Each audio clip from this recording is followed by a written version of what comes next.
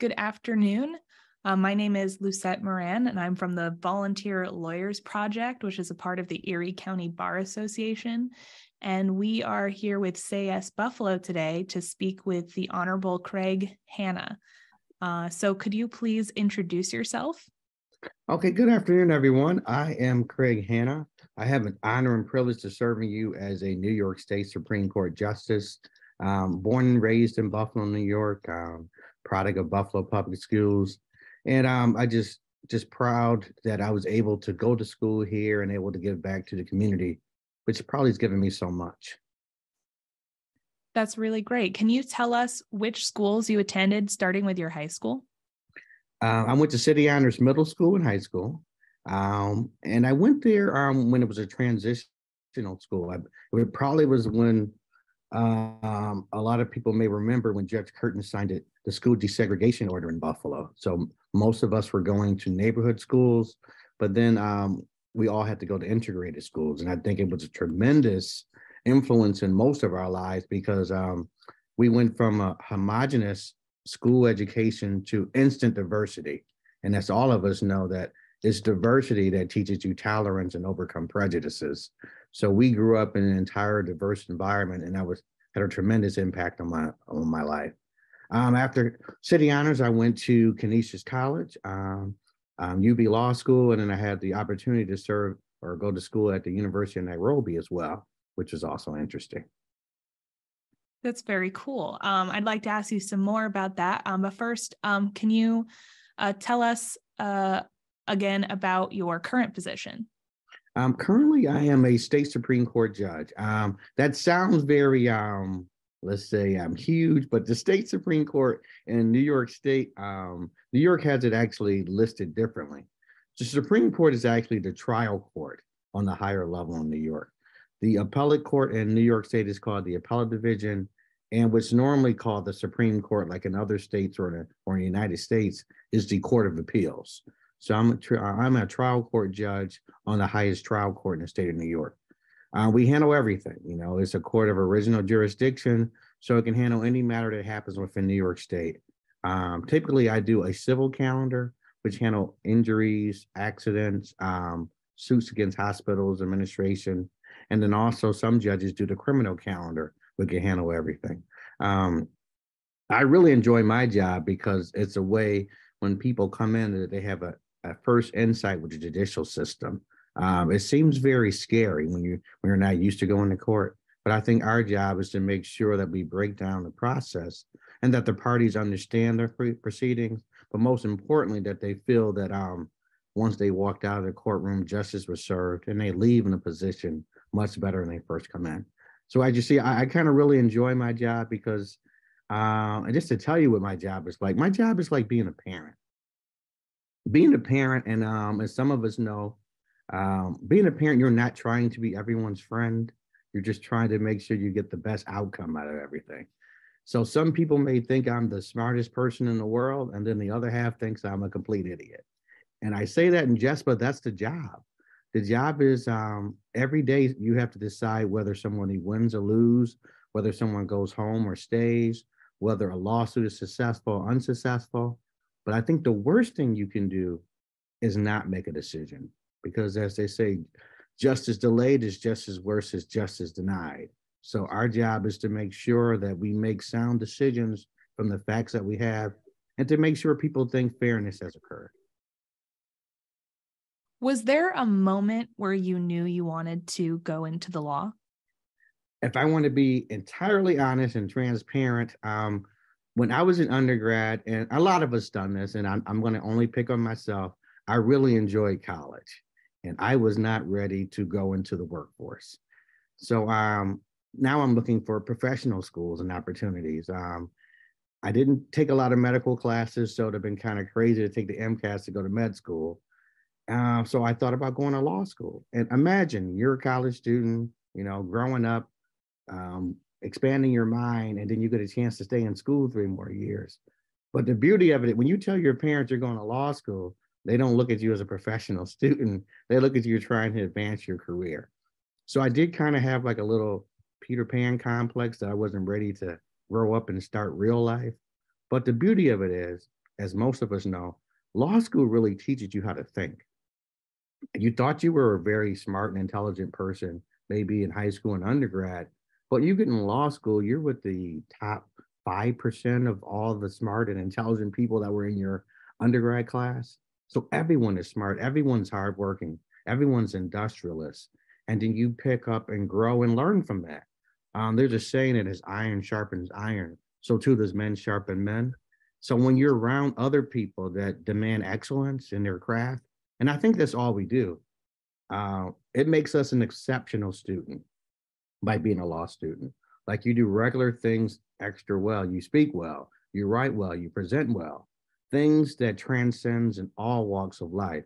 And I'll say this, I really encourage people, whether you want to be a lawyer or not, a law degree, and I know many of my friends that went to law school don't even practice law. It kind of just makes you legit in the business world because they know you have the skills, the analytical skills, the logical skills, the deduction skill that you can be successful in anything in business. A lot of CEOs and CFOs, they have law degrees. A lot of legislators, lawmakers, and politicians and legislators, they have law degrees. It really shows the training from the law degree, whether you want to be a lawyer or not. And some people do want to be lawyers, but the training from our law degree can transcend that degree and make you very successful in other walks of life. Did you always know you wanted to be a judge? No, I know a lot of people say that, and I don't know if they're being entirely honest. And if you watch TV and law shows, the judge is always the, let's say, the wise person that been around for a while and probably the smartest person, but that's not me. I was always maybe a hardworking person who appreciated all the opportunities that they had. And when you work hard for things, you truly appreciate it. I was surprised when I was first approached about running for a judge because I first became a judge when I was 35 years old, which I thought was entirely too young because I thought I wasn't in my craft long enough. But as other people told me that sometimes you need people from different walks of life, you need people from different insights that can bring a different perspective to the bench. And I was afraid, and maybe it's good kind of being afraid when you first get to something because you know you have to pull upon everything you know, your resources, your mentors, your colleagues to make sure you do a very good job. I do have colleagues said they knew ever since they were in high school or when they were a little kid, they wanted to be a judge. I didn't know that, but the opportunity presented itself about 17 years ago, and I took advantage of it, and I was very fortunate. And the beauty of it, I'm trying to pay it forward and make sure I create opportunities for other people. So, I want to come back to your work as a judge again, but first, I want to talk about more of your journey getting there. And were there any obstacles or barriers you experienced on your way to law school, to your jobs after law school? Anything in particular? I think the first obstacle is money.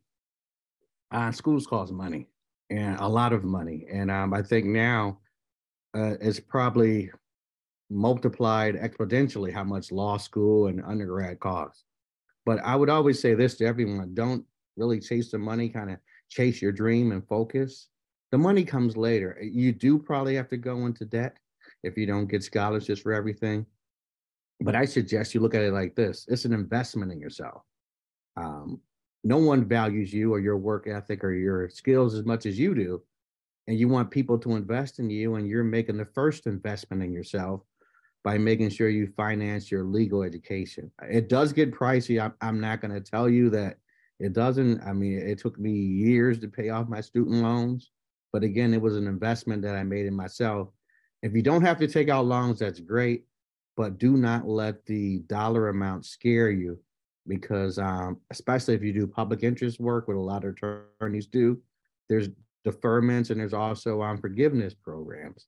So just focus on trying to be the best attorneys you can.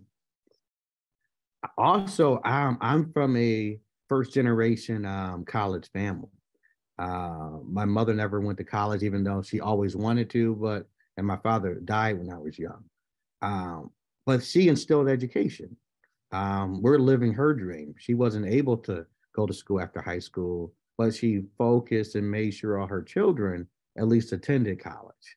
Um, and it makes it a little bit different because you don't have the family base to bounce things off of. Being a first generation college student, I got to law school. It probably took me twice as long to do the reading because I didn't understand half of the words, you know. A lot of the words have based in Latin, and legal terms are based in Latin, have Latin roots. And if you grew up in that environment, you saw those words before.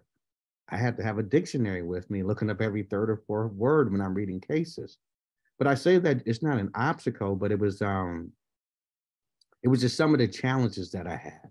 Another challenge is that and if we're just being totally transparent, a lot of students did not look like me.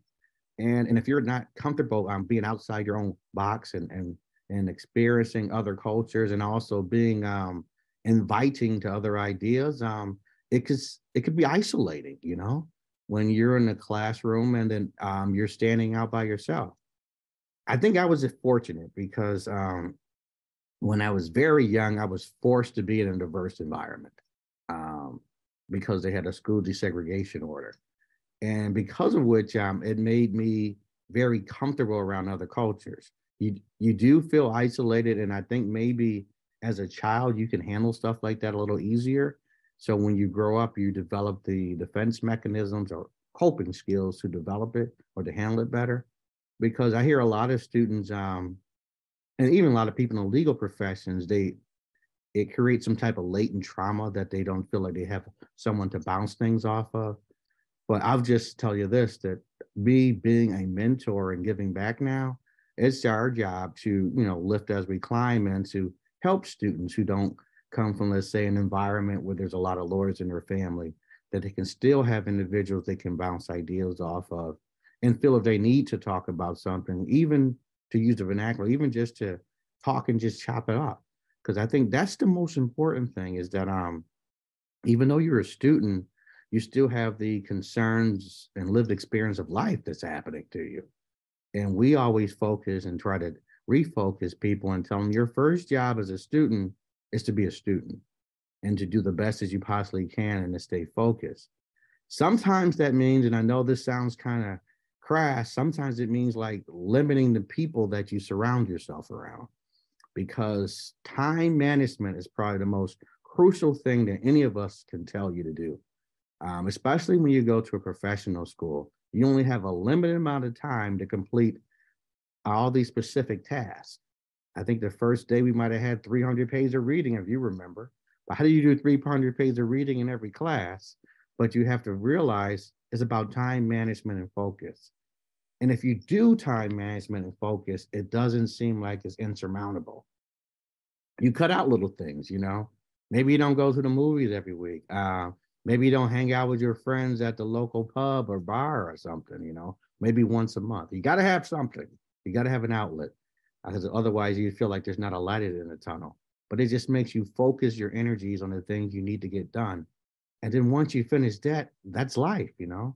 We all have deadlines. We all have things we have to get accomplished. And when you can focus your energies and your talents on what you need to get done and prioritize, it's a way to make sure you're very successful.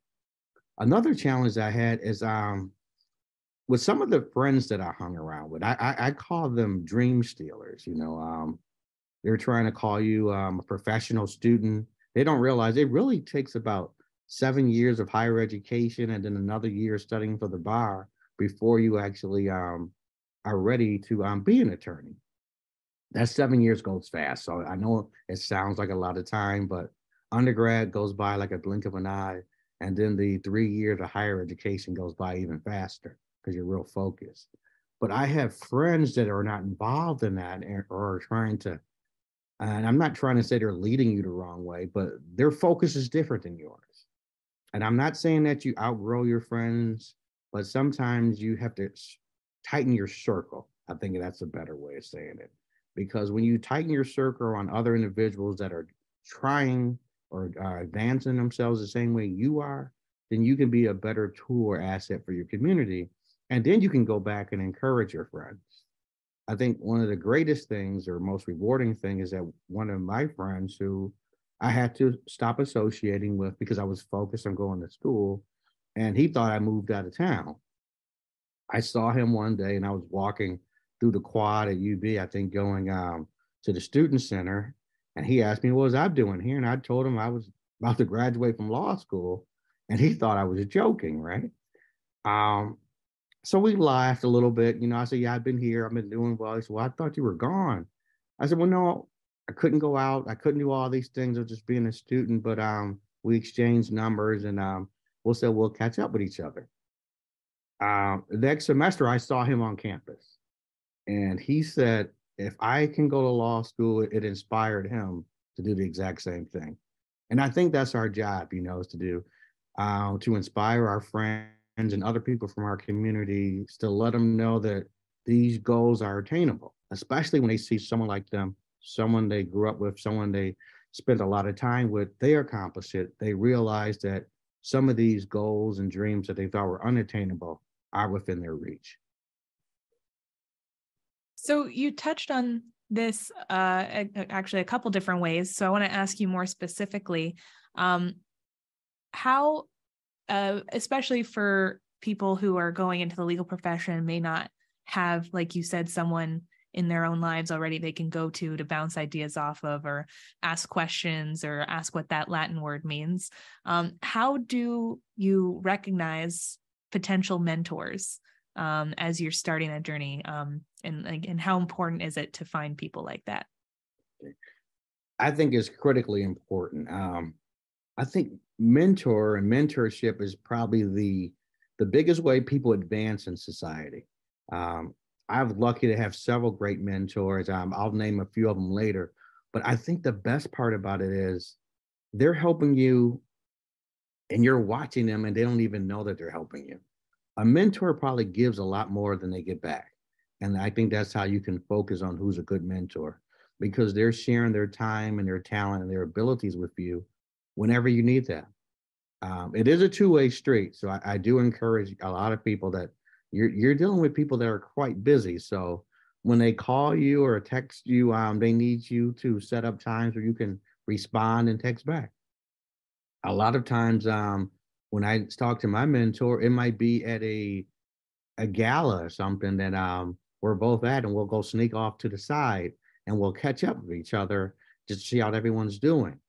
Or when we're both volunteering someplace, we'll go do it together to make sure that the people in the community can see that we're accessible, or basically an agent or a tool of the community. And I say that because especially if you're from a minority community, especially if you're from here, I think a lot of people don't realize there's a lot of sacrifices that we're not too far off that our grandparents made to give us the opportunities to go to school, you know. And the only way we can never pay them back, because we weren't there. We didn't have dogs sicked on us or hoses turned on us or people running you out of town, or protesting so you couldn't go to those schools. We didn't experience any of that. But it wasn't too long ago that our parents and grandparents did. And it gave us, and it changed the society that we lived in, that everyone can go to school. Plessy versus Ferguson wasn't too long ago. I know it sounds like a long time ago, but it's within your parents and grandparents' lifetime, where people of different races didn't go to school together. That they had National Guards just to walk two students into a predominantly white college. And it sounds so obscure and asinine today, but there's video of it because it happened within a lot of our parents and grandparents' lifetime. It does seem so remote to us, but 1958 is not that far away, you know. And I say that because we stand on the shoulders of these community giants, and they're probably unsung heroes that really did a lot to make sure that we're able to get an education. So that's why that's probably the one time I would be very let's say, mean, for lack of a better word, and people don't value the opportunities that people sacrifice for us to have.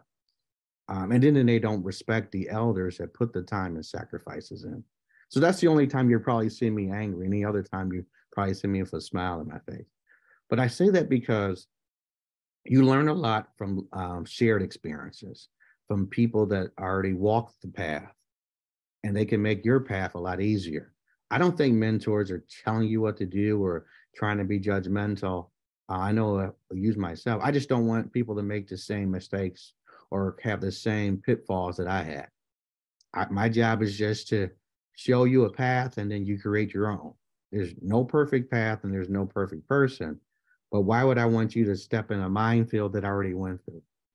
So our job is to make sure we show you what the minefield is, show you what the pitfalls is. And if you do happen, is to help you dust off your shoulders and get you back on the right path. I'll tell you, one of my mentors is Mayor Byron Brown. When I first met him, as I said before, my father died when I was young. I didn't even know how to tie a tie. And I say this story all the time, and he tells me to stop saying it. But he said one day I was at work. He commented, it looked like I had a work release suit on, and I was like, "What's a work release suit?" He says, "Look, like when you get out on parole and they give you a tie and a mismatched top and bottom to go look for a job." And he thought it was funny, and I shut down instantly, right? And then he's like, "What's going on?" And I said, "Well, I don't know how to tie a tie." And I'm like 22 years old and didn't know how to tie a tie. And he took me to the side, taught me how to tie a tie. And then he came to my house and tied every tie in my house. So all I have to do was tighten the knot till I really learned how to tie a tie. And it's just little things like that when people give of themselves, you know. But you do have to open up to people and let them know that there's some things you don't know, and it may be some things you're not proud of. But there are people out there that will give their time and their knowledge to you to help you do better. And now we probably have a 35-year friendship from him telling a joke about me having a mismatched suit on. And now we probably would do anything for each other, and we look at each other as family. And I say that because a lot of times, even though you pick your family, and I know you love your family members, but I mean, you don't pick your family. You love your family members. Your family members are around. They serve you. You serve them, and everything's great. And there's not a lot of things you can pick in life, but one thing you can pick are the people you call a friend. And that's what I really encourage you. You pick people that you think there's a symbiotic relationship where you're helping each other and you can grow from each other. And I think a good mentorship turns into even better friendship. So I totally encourage you to do it. I think it's the most valuable professional relationship you can have. And sometimes it becomes even tighter relationship than you have with your family. I think there's a Bible passage saying that a person that has too many friends is quick to ruin, but the person that can find a friend that's closer than a brother is indeed blessed. And that's what we're looking for. And that's why I encourage mentorship, because once you have that shared experience, you grow together. Sometimes these relationships you have are closer than your biological relationships. And I'm telling you, it truly works. I don't even know if I ever looked for a job after my first job in law school, because it was from your mentors and networking that people provide other opportunities for you. People are sitting around, they're looking at you everywhere you go. So I have to say this, you're always on stage, whether you're working the best job that you want or the job that you're working to get a better job. So we always tell people you dress, this is a uniform. We wear shirts and ties like you wear a basketball uniform. Our shirt and tie is the uniform of business. And you wear it and it makes you look professional. And people say, well, maybe I should be able to wear anything I want, but you can wear anything you want, but it's the image that you project. And we're trying to look professional. And I'm telling you, everywhere you go, every time you speak, anytime you're volunteering or anytime you're in court, there's people watching you. And if they watch your professionalism, they watch how you carry yourself, they watch your civility, how you deal with one another, and people recruit you from there. There's been several times I went back to my office and I got a phone call from some partner or someone at another agency. They're trying to steal you from the job that you're at because they watched you and thought you did a great job. And I think that's the beauty of living in a town like Buffalo, is that we're all interconnected. I know we heard the thing about 6 degrees of separation. There's probably 2 degrees of separation here in Buffalo. And but the converse is, if you don't treat people right and you're not civil with everyone, the bad news travels twice as fast too. So make sure you treat everyone as your grandparents would say, like you want to be treated, and you make sure you nurture the relationships that you have because they become truly, oh, actually, they become invaluable. I can't say they're valuable. They become invaluable because you'll see how your life and your career will progress. So maybe the answer to this question will be another one of your mentors, but is there anyone you look up to in the legal profession for inspiration in your work? Yes, but I'll be remiss if I didn't say the most inspiring person in my life is my mother. Um, my mother moved up here when she was, I think, 15 or 16 years old, from South Carolina to get a job. And she worked in the plant probably 50 years, to make sure her children had the ability to go to school. I don't think she ever made more than $30,000 in those 50 years, $30,000 a year. But she did so much with so little that I've never thought we were poor. We never wanted everything. We never went without anything. And she always made sure that it was important for us just to go to school and to be thankful for what you have and to give back. And I'm telling you, I am so indeed blessed to have a parent like that, to show you that with hard work and perseverance, anything is possible. Because I've never, to be honest, I never thought I was going to be a lawyer, and I damn sure never thought I was going to be a judge. But when you work hard and you carry yourself well and you treat people the way you want to be treated, I promise you the opportunities come your way, opportunities that you will never imagine. I know it's like you're living a dream, like when you're going to wake up, because is this actually the life that I'm living now? I'm doing a career where I'm helping people and serving people and giving back. Um, some days I got to pinch myself that I'm dreaming, but as I said in the beginning of it, that's what we pride ourselves on. You work hard and then you accomplish something, and then you have a job that you actually like and love doing, as opposed to a job that's just paying the bills. It's like I don't work anymore. You're actually happy to come to work. The day flies by like in 2 seconds. It'll be 6 o'clock at night. I remember working at the movie theater when I was 17 and the clock was spinning backwards. You get there and you only been there 20 minutes and it felt like you've been there 10 hours. And I say that because as long as you work hard and you focus yourself and you don't chase the money, you just chase your dreams and follow your dreams, it'll come. Nothing is easy. Nothing is instantaneous. I mean, unless you hit the lotto or something, but they say you got a better chance of getting struck by lightning twice. So that's the thing I want to encourage and to instill, that you do have to put the effort in first. But I want to let everyone know that it's attainable, because a person like myself, who is a first generation college student, is able to become a state Supreme Court judge, not because I was the smartest person in the room, not because I was from a wealthy family and well connected, only because I was humble and I worked hard. And then when there was people around me that wanted to help, I was willing to accept the help. And that's one thing I want to point out. I was willing to accept the help. A lot of times, especially when you think you're smart and you think you're ready to take on the world, you're a little obstinate to accepting help from other people. And especially if you're from a culture where accepting help is like showing signs of weakness. But I think showing where you're weak and acknowledging those weaknesses is really a sign of strength. And you do need to reach out, especially if you need some extra help with reading, or you have a lot of people have, if we're just being real, are dealing with latent trauma that they see throughout their lives. And sometimes we self-medicate to deal with that trauma, which actually that makes you miss the days of being productive. And there's nothing wrong with asking for help.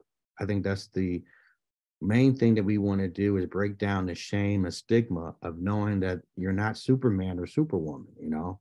You may need to bounce things off of people. And if you do need help, don't be afraid to ask for it. So I also want to ask you about a particular experience you have had as a judge. Could you tell us more about your work with the Opioid Intervention Court? Okay. Oh, thank you. I like that question. I think that's probably been the most rewarding thing I did in my professional career.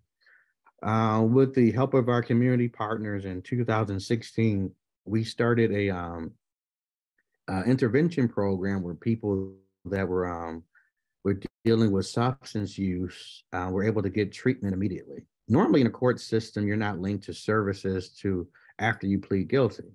Meaning if you're struggling with substance use, you may be waiting 6 months to a year or 2 years before you're actually linked to the services to help you.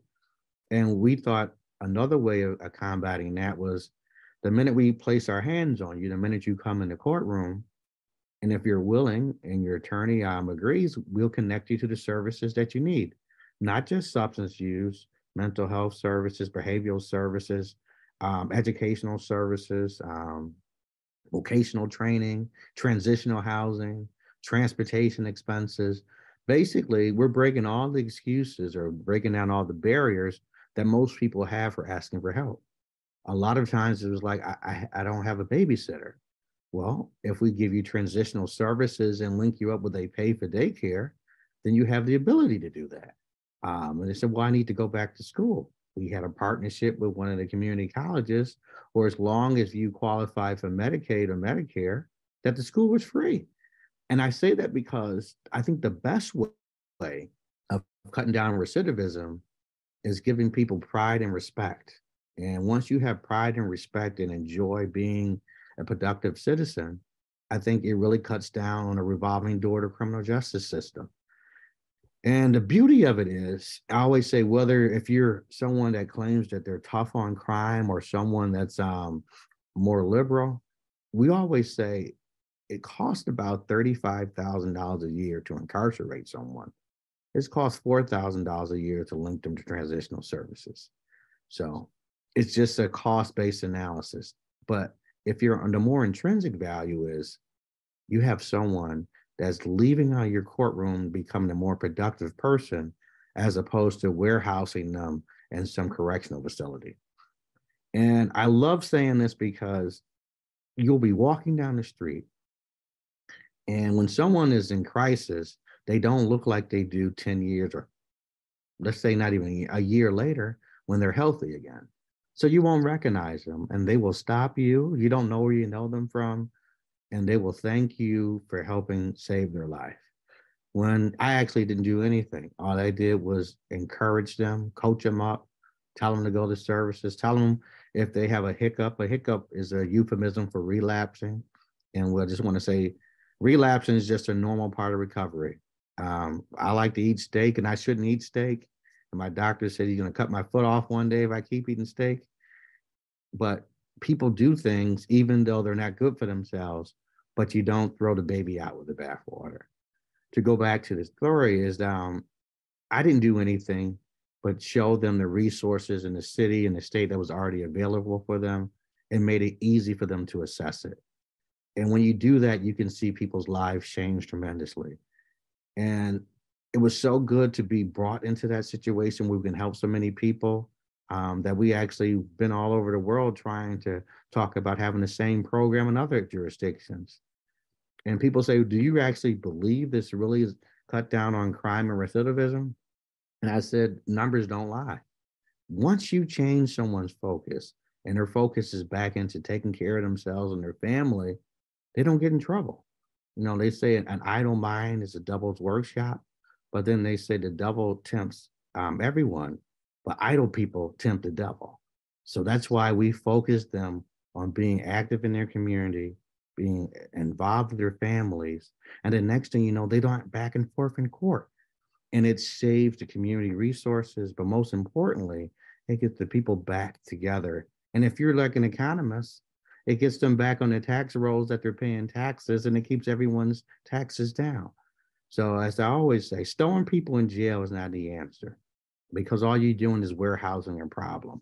The second they come out of jail, they still have the trauma that they're dealing with, and they're probably masking their trauma with substance use, and they may have to involve themselves in some type of criminal activity, minor, like breaking in places and stealing stuff to support their habit. And it's those crimes that we all hate. When you go to work, you come home and your TV's gone, or your purse is stolen out your car because they broke the windows or take out the stereo, you feel violated.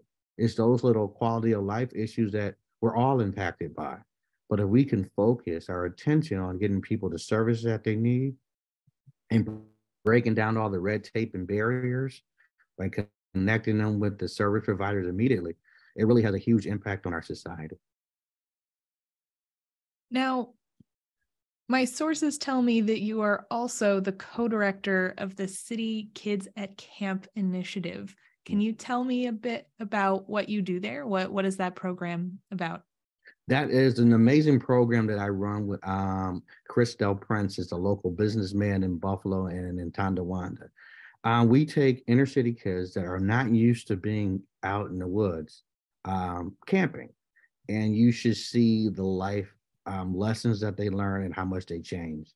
On day one, they're complaining about their iPads and their cell phone, and there's too many bugs. It gets dark too early. They don't want this nasty food.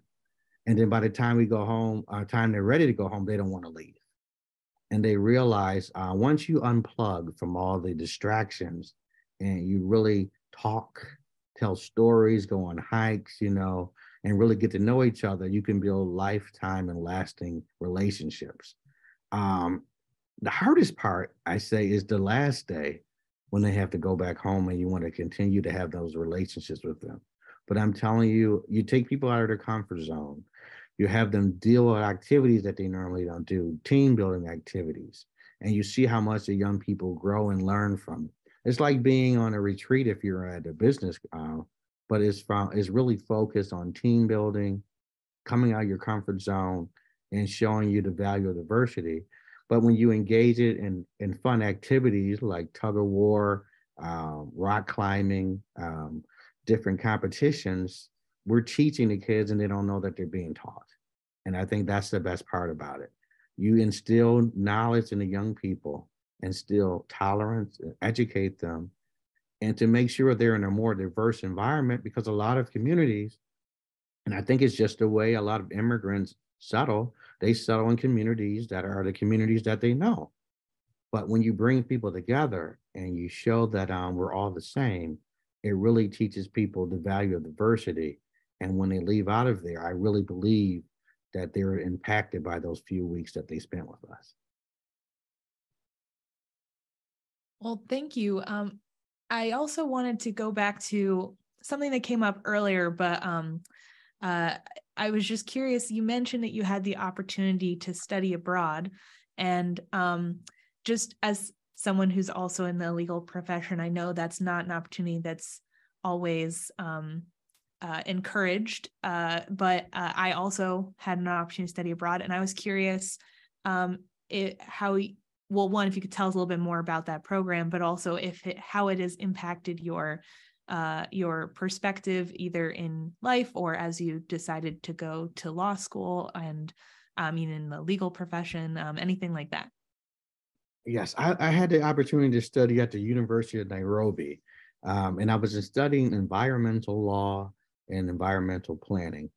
I guess we don't realize, especially from here, that we have tremendous resources here that are not abundant other places. You got one of the 7 wonders of the world 10 miles up the street, and people travel from all over the world just to see it. And then it's a renewable energy power source that powers the biggest city in the world. 6 hours right down the throughway. And I say that because we don't, being in an environment where they don't have our resources, where there's very scarce resources, and only a few people have those resources, it really made me be proud of where we're from. I know most of us are immigrants or migrants, but it made you proud of being from the United States of America. Because in other countries, I'm pretty sure most people that travel or well travel will admit, poor people don't really have the shot that they have here. Here, if you work hard, and you have a chance to go to school, and you have a chance to actually, even if you don't go to school, if you're in a trade, you have a really chance to make something of yourself, be very productive, take care of your family, and to live a very good and comfortable life. When you travel, you see how other countries treat their poor. It is it's not, I'm not going to say a caste system, but it's a very tight structure where a few people get all the resources. And once you open your eyes and you leave those resorts, and when you're living somewhere, you see how I wouldn't even call it the middle class, because it's just an upper class and no one else. You see how the upper class live in a luxury, who have all the scarce resources. And then you see how everyone else is living like a more subsistence lifestyle.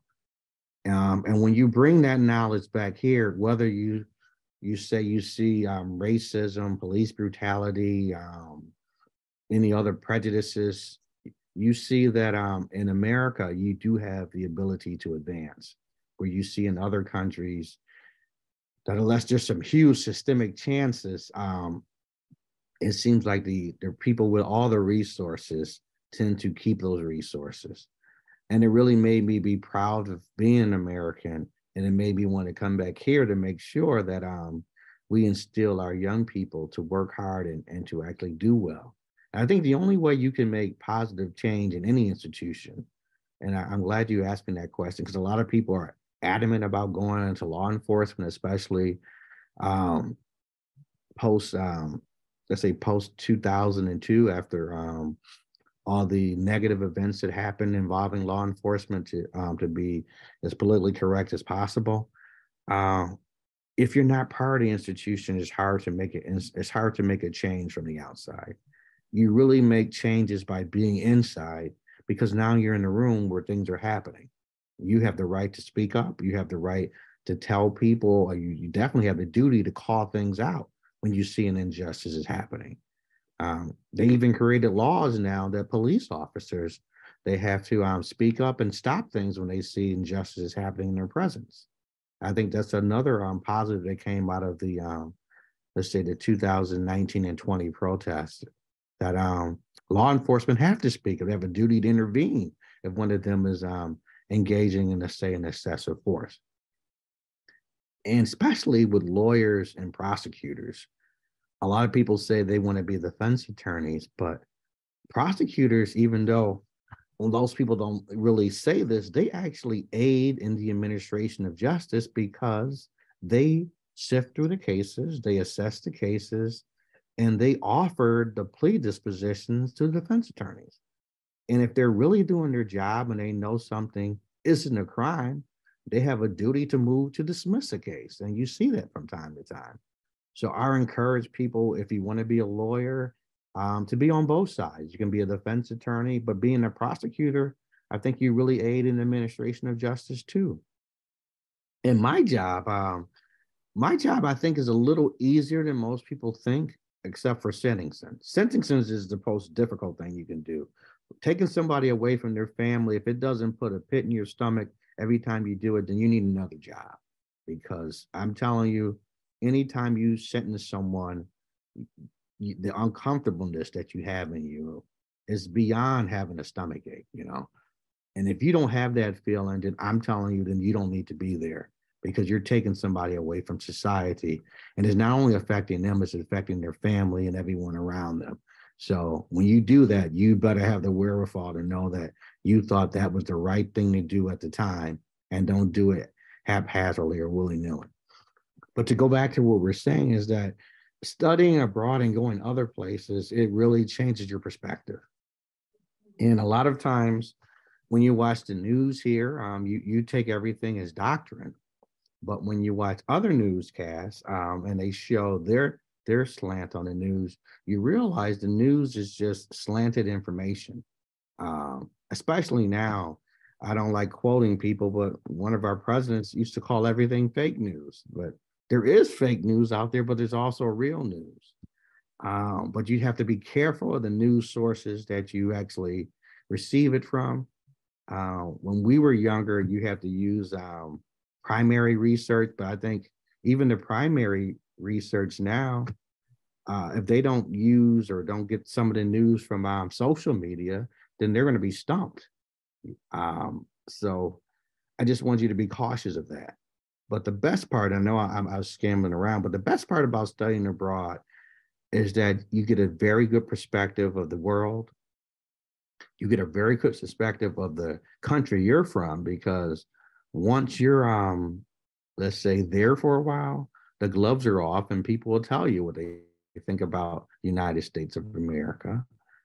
And then when you get back home, if you want to be part of that change, because it does pull the wool off in front of your eyes, because I know everyone thinks the United States is the best country in the world, but other countries think we involve ourselves in their interdependence a lot, you know? So you have to be mindful of that. But the way you make a change is to be a part of the system.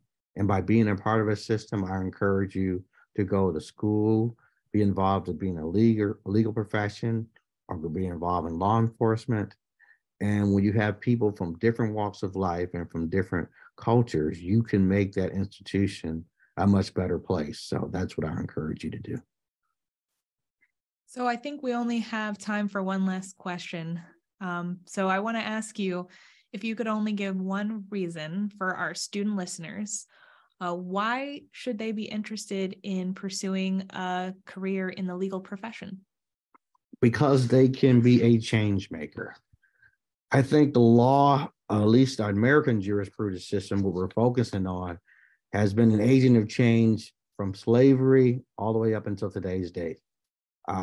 There have been laws on the books that were made unconstitutional by people who were subject to those laws, saying that this shouldn't be on the books and we want to make a change. I remember there was times that and that you can smoke on an airplane and that you can smoke in a restaurant, but individuals were saying it had effects on them, and they lobbied their legislators, and they can make changes in laws that you believe will never get changed. To focus this is that I really think the legal profession, whether you want to be a lawyer or not, it has been a way that we effectuated change throughout American society to make us one of the best societies in the world. So I would always encourage people to be lawyers. Even if you're not lawyers and you're an ally, we need allies to help us make these arguments and to help us attend rallies and help us to do marches, to help us lobby our legislators who make the laws to focus on these changes. And I think the best part about being a lawyer, even if you don't practice as an attorney, it teaches you skills that you can transcend in any walk of life. These skills are so marketable that people always have lawyers on their staffs in business communities, whether or not they're practicing or not. And just to be selfish, I am a proud graduate of the UB Law School. And I'll tell you, I wasn't the same person when I started UB Law School that I did when I finished, because the law school really teaches you how to think. And you say, well, teach you how to think, you already know how to think. You know how to think in this small, let's say, microcosm, what you're thinking in. Law school teaches you how to think professionally, rationally, and you can apply that analytical thought to almost any problem that you have. And business communities love lawyers, whether or not they're practicing in their legal department, their human resources department, or actually leading the whole organization, because they really value and respect the law degree. So I would encourage you or anyone listening to this, whether you want to be an attorney or just want to be a captain of industry, or more importantly, a lot of people are entrepreneurs and they want to start their own business. I would encourage you to go to law school because it will really help you with that perspective. I think the best part about being a change agent is that you have to be willing to make that change. And I think learning law, learning let's say the nuances and learning what you can and have the ability to change will help you be able to help others in so many ways. So in a nutshell, if you have the opportunity, please go to law school. If you have the opportunity, please engage yourself in any civil environment or any public interest that you're helping other people, because they're just saying about being a talented temp, us being, let's say, well-educated individuals. W.E.B. Du Bois wrote a book saying that it's not only your job to be educated, it's your job to go back to your community and to be an agent of change in that community. And what that means is that the community did a lot for you to be able to go to school. So now it's your job to be someone that the community uses to make sure everything is being advanced. And you will be used. But one of my mentors said, if your community is not using you, using your time, your talents, and your abilities, then they look at you as being useless. So the whole idea is when people know that you're going to be an agent of change and you're working hard, they will call upon you for your time. But when they stop calling upon you, then it's time for you to reassess yourself. What am I doing wrong that people don't think that my services are being valued or used in the community? So I think the most rewarding part of being in anything in your profession is when people, even like this program, when people ask, can you serve or can you give us an hour of your time to give back to the community? Because that shows that in my profession that I'm doing well enough and I'm giving back well enough that I can be a service and an asset to all the individuals that are watching this podcast.